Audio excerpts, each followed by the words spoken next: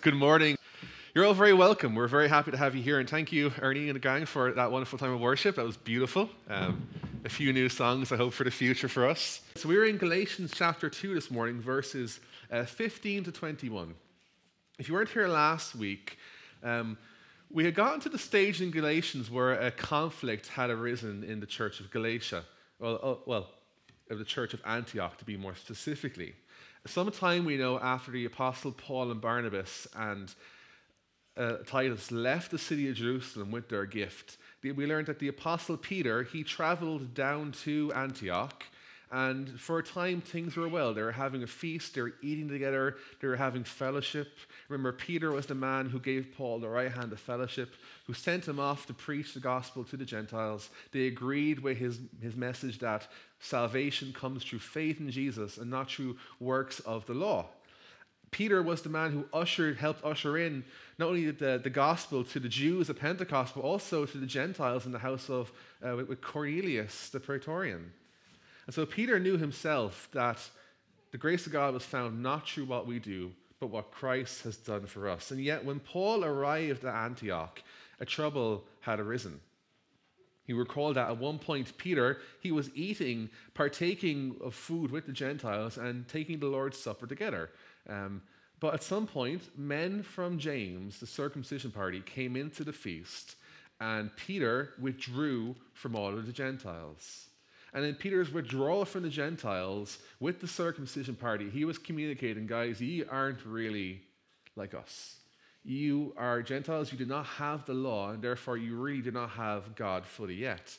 And what happened essentially was, as Peter acted in a hypocritical way, we see that the Jews in Antioch followed suit, including Barnabas, who was one of their teachers. And so we have the Gentiles at one side, abandoned by their brothers. We have the Jews at the other side acting hypocritically. And in the middle of this all, we have the Apostle Paul. And so Paul, in the middle of this feast, stands up and asks Peter a question. Peter, how come you, a Jew, it says it in 14 actually, there, we can just read it together. He says, if you, though a Jew, live like a Gentile and not like a Jew, how can you force the Gentiles to live like Jews? And so as we begin in verse 15 of our text this morning, Paul is continuing on this train of thought now and this conflict and this argument he's going to make of where we find that rest for our souls. And he says in verse 15, we ourselves are Jews by birth and not Gentile sinners. So again, after Paul confronting Peter with this question, why are you acting so hypocritically, Peter? You're a Jew and you live like a Gentile. How can you force these Gentiles to live like Jews? Paul now goes on to remind Peter of their common heritage and how ultimately, despite the fact that they are blessed as being part of the Hebrew nation, they are Jews, they have the law, they have the covenants, they are part of the people of God. They have come to the realization that just like Gentiles, they need to find grace through faith in Jesus. Paul says in verse 15 that both he and Peter were Jews by birth and not Gentiles. Now, we've mentioned a few times, again, a Gentile is someone who was not born into the family of Abraham, Isaac, and Jacob. But Paul here uses a pretty interesting phrase. He doesn't just say Gentiles, he says Gentile sinners. And this is how the Jews viewed the Gentiles. That they were people who are defined ultimately by sin. And they were defined this way because they did not have the law of God. They were, as Paul describes in Ephesians 2:12, alienated from the commonwealth of Israel, strangers to the covenant of promise, having no hope and being without God in the world. And so because Gentiles were outside of the covenant, because they did not have the law, they had no means that they could by themselves draw close to God and worship Yahweh. They were left in a state of sin. Now, we use the word sin very often, and we can hear it in media and culture so much, we kind of miss the impact of this word. But for the Jews, the word for sin was a word called kata. And kata literally meant to miss the mark. So I'm going to use an imperfect analogy. Imagine a dartboard, if you will.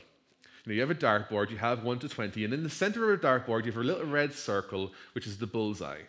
That is the perfect shot, right? That is the standard that we must reach. In this analogy, let's say it's God's standard.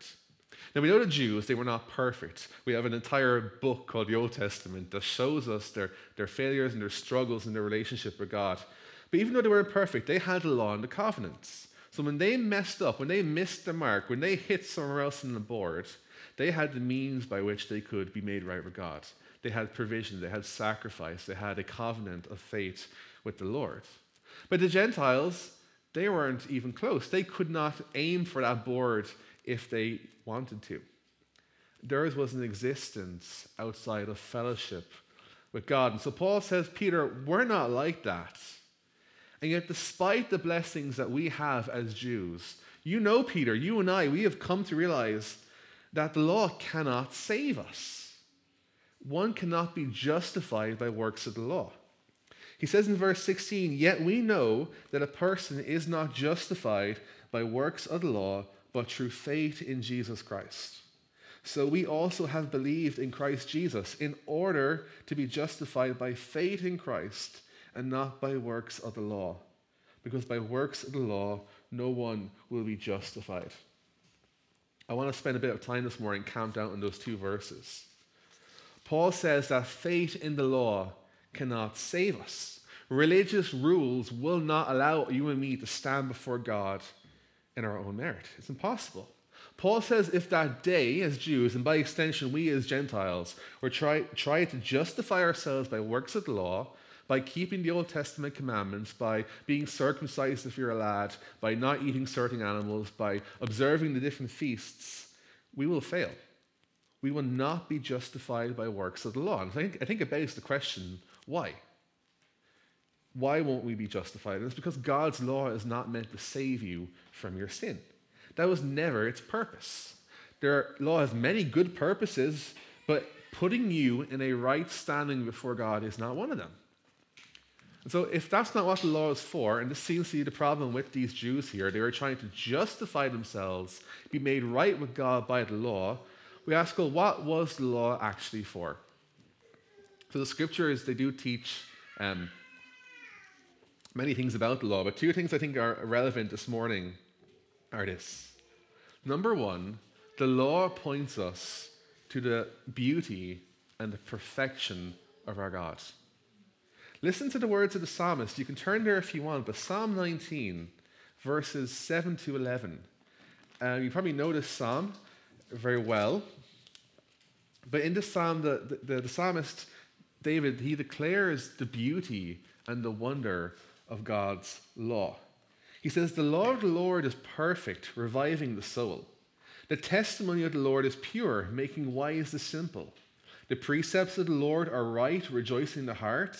The commandment of the Lord is pure, enlightening the eyes. The fear of the Lord is clean, enduring forever. The rules of the Lord are true and righteous altogether. More to be desired are they than gold, even much fine gold. Sweeter also than honey and drippings of the honeycomb. Moreover, by them your servant is warned. In keeping them there is great reward. And so King David had quite a high view of the word of the Lord. God's law reveals something, not just about his standards, but about who he is. When we see God telling us to do certain things and not to do other things, it shows us what God cares about, what his priorities are, what he values, and what he says is good. When we study the law in the right way, what we see is God has a heart towards humanity, that God loves his creation. So much of the law is about preserving humanity and benefiting humanity, honoring the image of God that is within us. And it reveals to us how good God truly is. If this is his standard, if his law is perfect and good and beautiful and sweet, then all those things are true of God as well. And there is great joy when we study the law in the right way. But there is a side of the law that is not so sweet. When we look at the law, not only do we see how great and high and wonderful our God is, we see how much we fall short in comparison, don't we? The law, though it was given to Israel, we should never think that it was given to people who were righteous. Paul says in 1 Timothy chapter 1, in fact, it was not the righteous that were given the law, but the law was given for sinners. for those who want to rebel. Paul says in 1 Timothy chapter 1, verse 8, "We know that the law is good if one uses it lawfully, understanding this, that the law is not laid down for the just, but for the lawless and disobedient, for the ungodly and sinners, for the unholy and profane, for those who strike their fathers and mothers, for murderers, the sexually immoral, men who practice homosexuality, enslavers, liars, perjurers, and whatever else is contrary to sound doctrine." When we read the law, we need to realize it is given to people who, at our core, there is something that has gone wrong. God's law reveals to us our gift, our guilt rather. It shows, we cannot ever hope to keep it by ourselves. I think the fact that we violate the law, and the law was given as something to restrain us from doing what we should not do, again, reveals something about our hearts, that our hearts are prone to go against the Lord, and by extension, to go against humanity. A number of years ago, we had a Bible school here in the church, and it was wonderful. We had students come from America and from Europe, and we got to just go through books in the Bible and just teach them for hours on end. It was a wonderful time. And I had the opportunity one year to teach through my favorite book in the Old Testament, Leviticus. I love Leviticus. And when we got to chapter 19, we get to the bit about God's command to love our neighbors. You would think it should go without saying that we should love our neighbors, but God has to tell us to love our neighbors and to tell us how. And there's always a verse in there that kind of got me, that kind of it makes me stop and really just think about myself whenever I read it. And it's Leviticus 19:14. The Lord says there, "You shall not curse the deaf or put a stumbling block before the blind, but you shall fear your God. I am the Lord." And think about that for a second. God has to tell us not to trip up blind people. Does that not tell us something about the conditions of the human heart, that we have this impulse to not only, tear down those who are well-bodied and able, but we want to take advantage and abuse those who are helpless. And so the law can only really show us our guilt if we look at it outside of Christ. It shows us, if we want to try and justify ourselves by keeping these rules, we've already failed. Instead, Paul says we need to be justified by faith in Jesus Christ. That's what he says is in verse 16. We're not justified by the law, but we are justified by our faith in Christ. What is justification and what is faith? Justification in its simplest form is being put in a right standing before God. It means that we are declared to be what we are meant to be. You see, we are meant to be in a relationship with the Lord. That's why God created us. He created Adam and Eve to know him, to walk with him in the garden. God created you and me so that we would know him. But our sin cuts us off from his presence, and so we need to be brought back into the state that we are meant to be in. And the scriptures teach we get to this place through faith in Jesus Christ. It has nothing to do with us. It's not about our faith and how much faith we have. It has everything to do with Jesus. It isn't the volume. It's not like you have to get a certain amount of faith in God to be saved. It's not the measure of your faith. It's where you're putting your faith.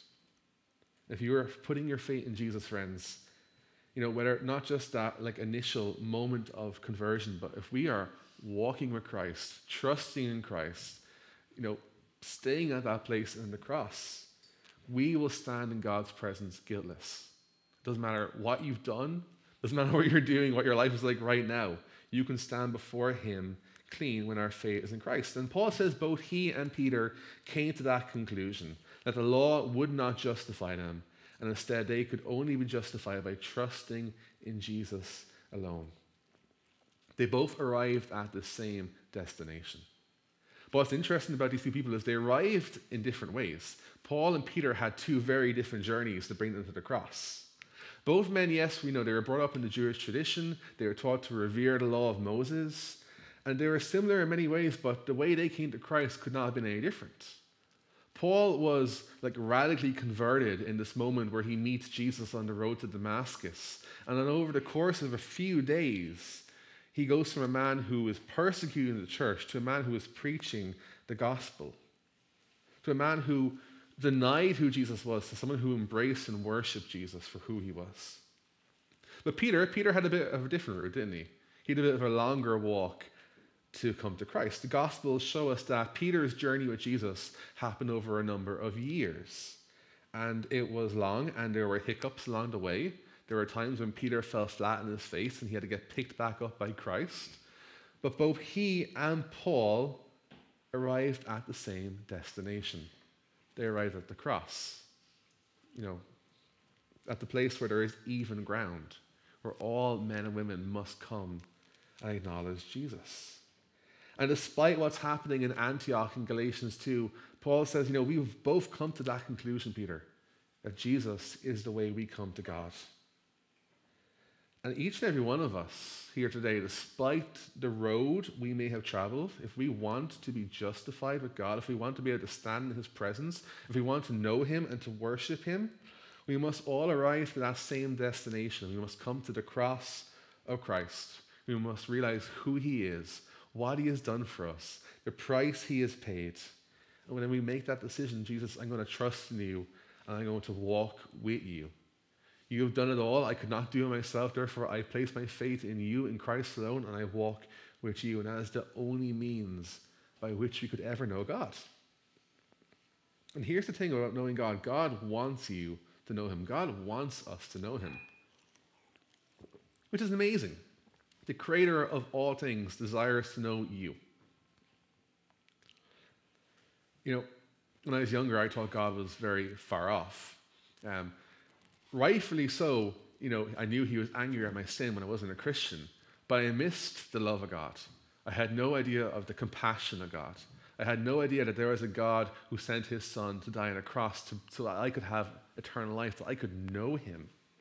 And yet, isn't that exactly the character God describes himself as in the scriptures? He says he is the Lord, merciful and gracious, full of compassion, abounding in steadfast love, forgiving, transgression and sin and iniquity.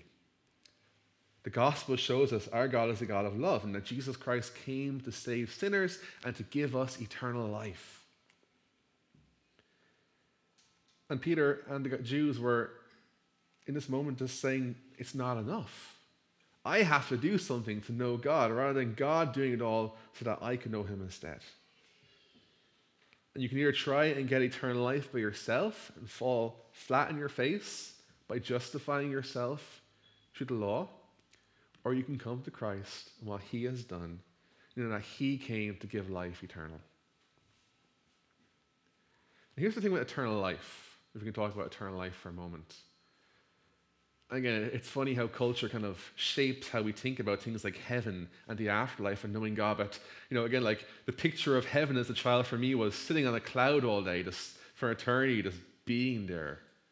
But that's not eternal life. Eternal life is not just sitting in the heavens for eternity. Eternal life is this.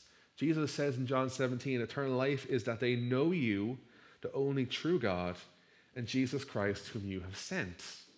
See, eternal life isn't just living forever, it's knowing God forever. It's the very purpose Jesus came, that we would know him. I love what he says in the Gospel of John. We were praying on Thursday night, and just these verses, they came to me from Jesus' high priestly prayer in John 17. He says, I do not ask for these only, but also for those who will believe in me through their word, that they may all be one, just as you, Father, are in me and I in you, that they also may be in us, so that the world may believe that you have sent me. The glory that you have given me, I have given to them, that they may be one, even as we are one. I in them and you in me, that they may become perfectly one, so that the world may know that you have sent me and loved them, even as you have loved me. Father, I desire that they also whom you have given me may be with me where I am, to see my glory that you have given me because you loved me before the foundation of the world. O righteous Father, even though the world does not know you, I know you, and these know you that you have sent me. I made known to them your name, and I will continue to make it known, that the love at which you have loved me may be in them, and I in them. I love this, the unity Christ emphasizes in that prayer. Not just our unity as brothers and sisters, but our union with God. That we get to know him and experience him and be part of that love that he has for Christ. I love it. God sent his son so that we would know him. Jesus died for you that you would know him. We have been given the Holy Spirit so that we would know him. And God knows everything about you. And the question is, do you want to know him? And maybe that's a good point to stop and ask that question. Do we really want to know God? Have we placed our faith in him? Are you in this room this morning and maybe you don't know, are you born again? Do you have eternal life? And if the answer to that question is no, or maybe I'm not really sure, I haven't thought about it, I've always just assumed it, then we need to take this into consideration, that God wants you to know him and you need to call upon his name. Jesus is calling sinners to come home. And now is the day. Now is the time to get right with the Lord. And again, what does the scripture promise? If you confess with your mouth that Jesus is Lord, if you believe in your heart that God raised him from the dead, you will be saved. It is a promise. It is a guarantee. It is God's word, and God does not break his word. But if you do know him, if he is yours and you are his, then I would ask, similar to the question we've been asking the last few weeks, I think it's going to come up again and again in Galatians, is, are we being consistent to what we profess to be true? Peter wasn't being consistent here in Galatians 2. Paul says he was acting the hypocrite. He knew he was justified by his faith, and yet his actions were denying the gospel. And what was his crime again? It was placing a burden on other people, and therefore a burden also on himself to be saved. That there was something that they had to do to be Christians, that Jesus was not enough. It was all about what he did for God rather than what God did for him. And so I think the scripture constantly calls us to ask ourselves, what is our relationship with the Lord like right now? And what is it being based upon? If someone asks you, you're a Christian, is it going to be because I do this or I don't do this? Or if someone asks you, are you a Christian, is it because of who you know?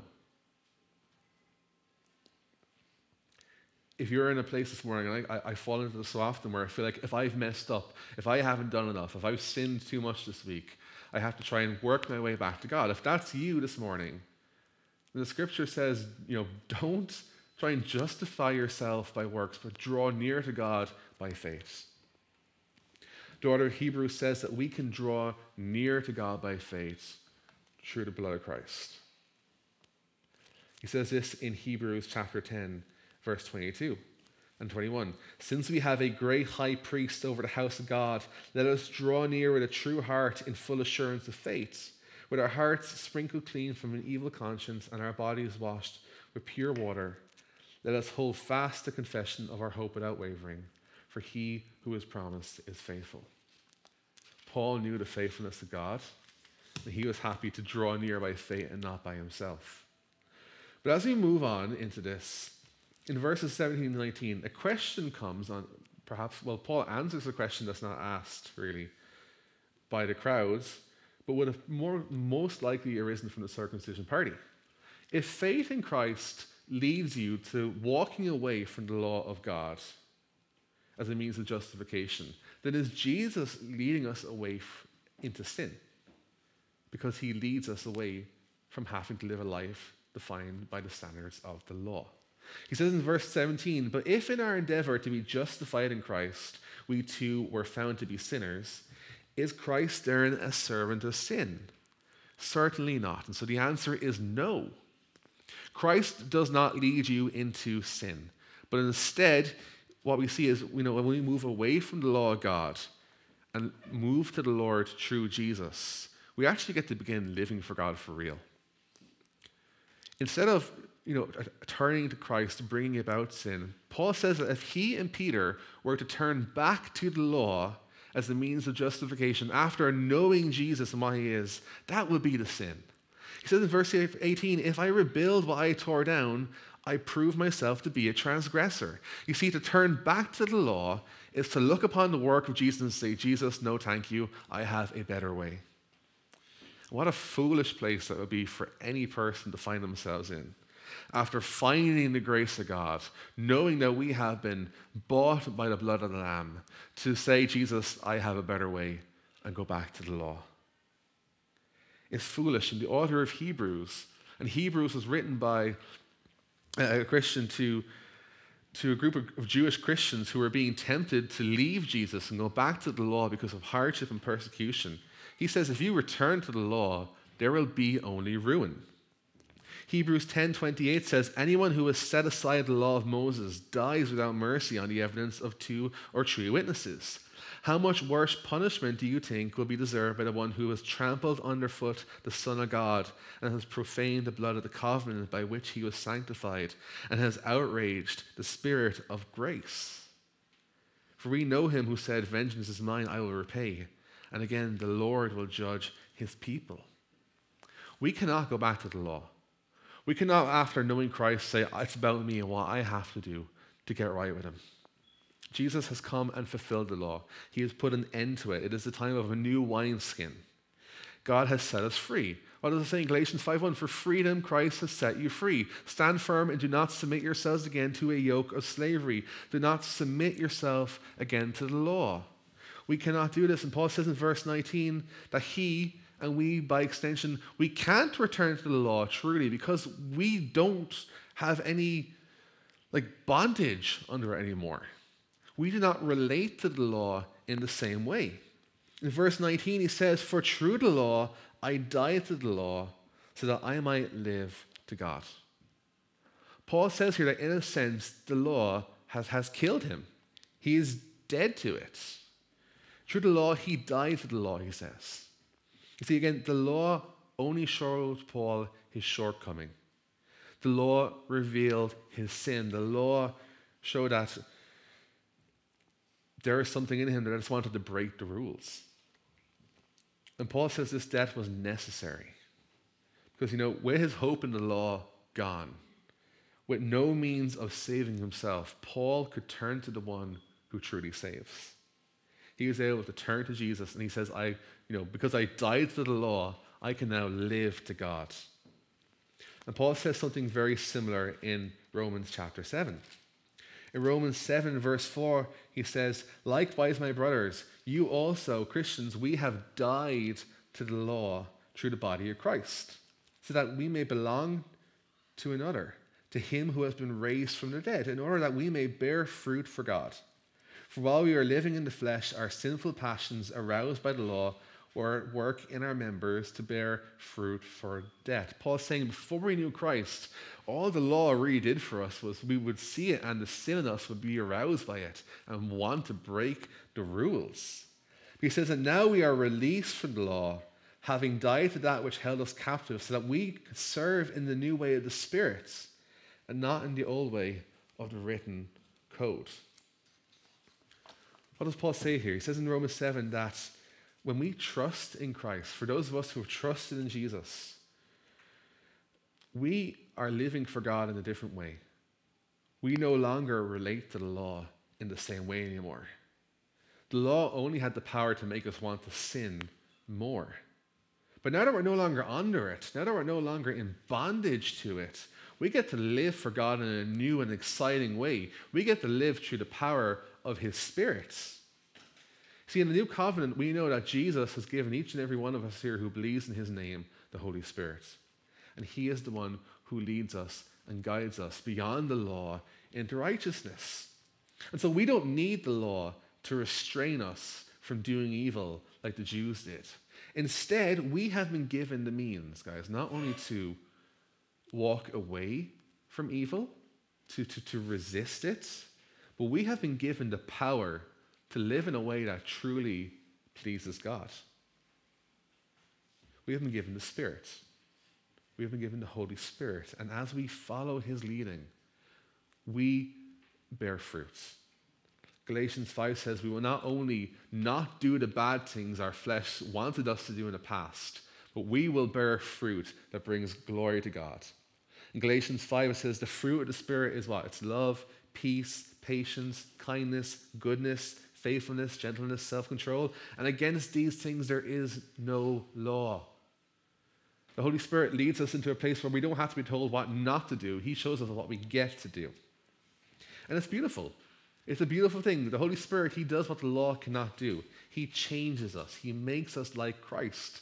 And all we have to do is keep in step with him, he says. It's to follow him in that relationship. And as we seek the Holy Spirit, as we follow his leading, as we get in the scriptures, as we look at the beauty of Christ, we are transformed. We have been given something that the dead letters could not ever do. And so Paul says, I have died to the law, and I now live to Christ. But as we get to our last two verses, we might ask the question, well, Paul, you're clearly alive. You're writing this letter to us. You're speaking in Antioch. When did you die, Paul? When did we die? Well, he says it in verses 20 and 21. He says, I have been crucified with Christ.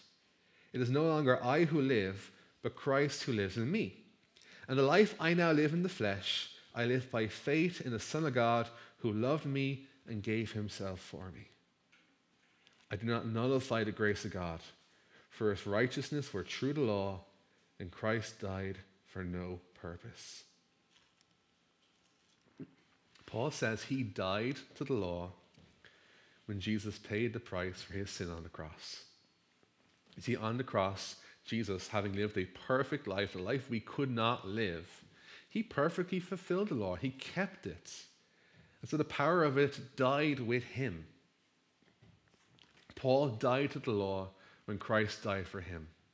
But just as Christ has been raised from the dead and is alive forevermore, Paul and all of us, we are invited to bring our sin and the power of the law to Christ and to leave it there with him, and he gives us instead his righteousness and his everlasting life. And so Paul could say that he was crucified with Christ.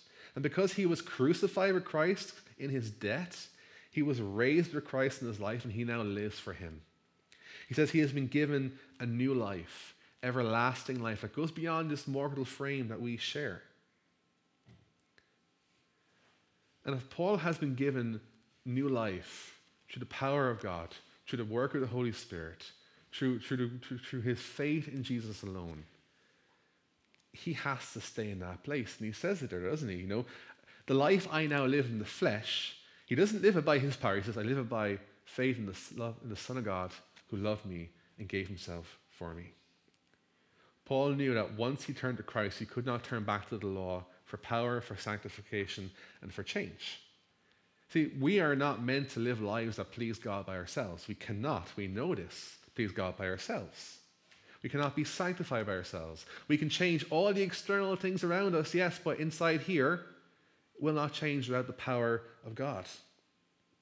We need that power. But again, we need to remember we have that power. When we turn to Christ, we were given that power through the Holy Spirit. And Paul says in Galatians 3, having begun in the Spirit, are you going to turn to the flesh? Are you going to be perfected in your flesh by your own power, by your own strength? No, we must walk by the Spirit. We must continue by the Spirit. Paul knew the foundation needed to be kept, that his life was built upon Christ and his word, and not by his works. And that's amazing when you think of like the contrast of Paul's former life. Paul as a Pharisee, it was all about what he had to do, the rules he had to keep. It was his efforts. And again, this is what the religion of man does. It says that you have to do something for God. You have to trust in yourself. And that's never going to give you rest, because it's never going to be enough. But guys, there is a better way. Paul says his life in the flesh was now lived by faith in what Jesus had done for him, not what he did for Jesus. And so it should be a very obvious answer. What did Jesus do for Paul? Paul says, he loved him and gave himself for him. Paul, in his life of faith for Christ, is constantly looking back to the great expression of God's love for him. Jesus crucified on a cross. Jesus dying on a cross. And Paul, he would continue to that, wouldn't he, throughout his entire life. You read his letters. He is in love with Jesus and the fact that Jesus died for him. It is the thing that empowers him. And he declares it over and over. God has shown his love for you by sending his son to die for you. Paul says in Romans 5:6, while we were weak at the right time, Christ died for the ungodly. He says, God showed his love for us so that while we were still sinners, Christ died for us. And so, if you ever need to know, does God love you? Just look at the cross of Christ and you will have your answer. Paul knew the love of Jesus, and Paul was happy to stay in that place, to rest in the grace of God. But he says Peter and the Jews at Antioch, they were not doing that now. By separating themselves from their brothers and sisters, their Gentile brothers and sisters, by laying this requirement of circumcision upon them, they're saying that needed to be done for them to be saved. Again, as we learned, the implication is Jesus isn't enough if that's how we live. If we say we have to do some kind of external work to have justification for God, we are saying Jesus was not enough. But what does Paul say in the very last verse? He does not nullify the grace of God, because if we are justified by the law, then what did Christ die for? Nothing. If we could be saved by what we do, then Jesus' death was nothing but a terrible tragedy that should not have happened. But the law cannot save us.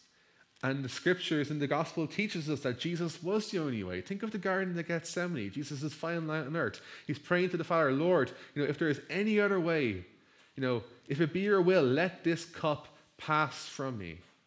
But nevertheless, not my will, Father, but your will be done. Jesus prayed, Lord, if there is another way for mankind to be saved, for this to be done, let it happen. And what was his answer?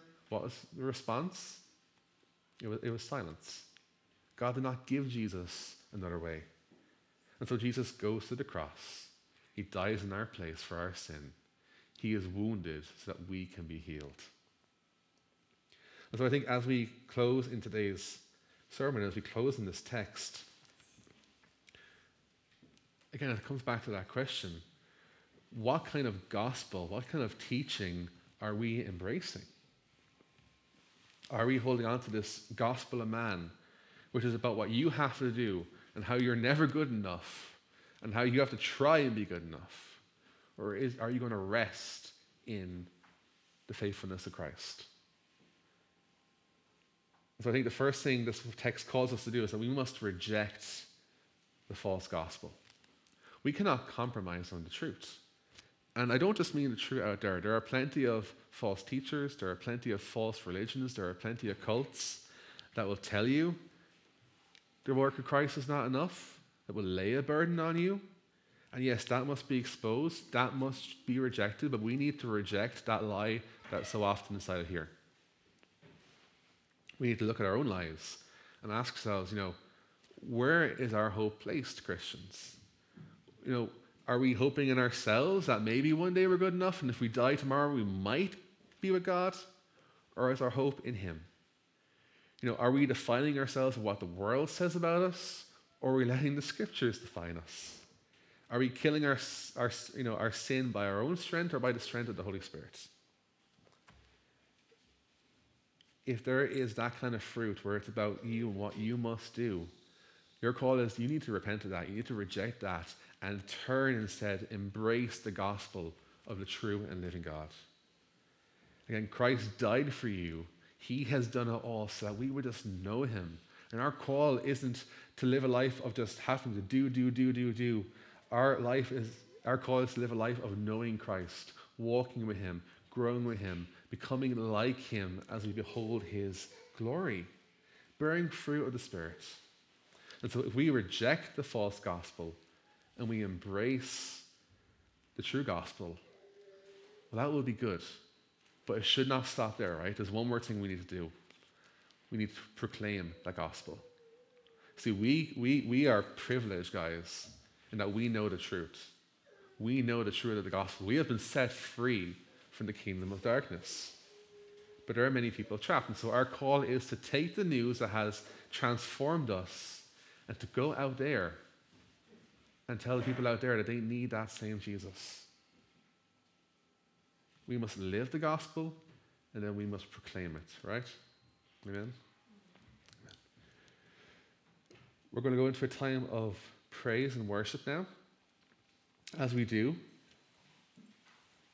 we know the communion is in the back. We know we take that in obedience to Christ, remember what he has done. We know there's a chance of prayer. We know there's a chance to stand up and sing, but maybe for a moment, let's just sit and rest. And as the scriptures say, examine ourselves. If there is anything in us this morning that is saying, Jesus, you are not enough. And maybe you're not phrasing it that way, but maybe you're phrasing it as something, Jesus, I have to do. Just bring that to the cross of Christ.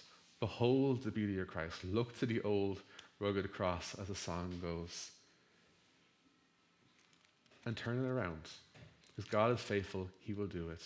He will cleanse your conscience. He will wash you white as snow. He will remind you of his goodness and his grace. So let's pray. Father, Lord, God, so often, Lord, I forget the goodness of your gospel. Lord, so often I am prone to wander away, Jesus, from the cross. Lord, from your finished work. God, very quick to condemn myself when you faced condemnation for me. Forgetting your goodness and your grace, Jesus.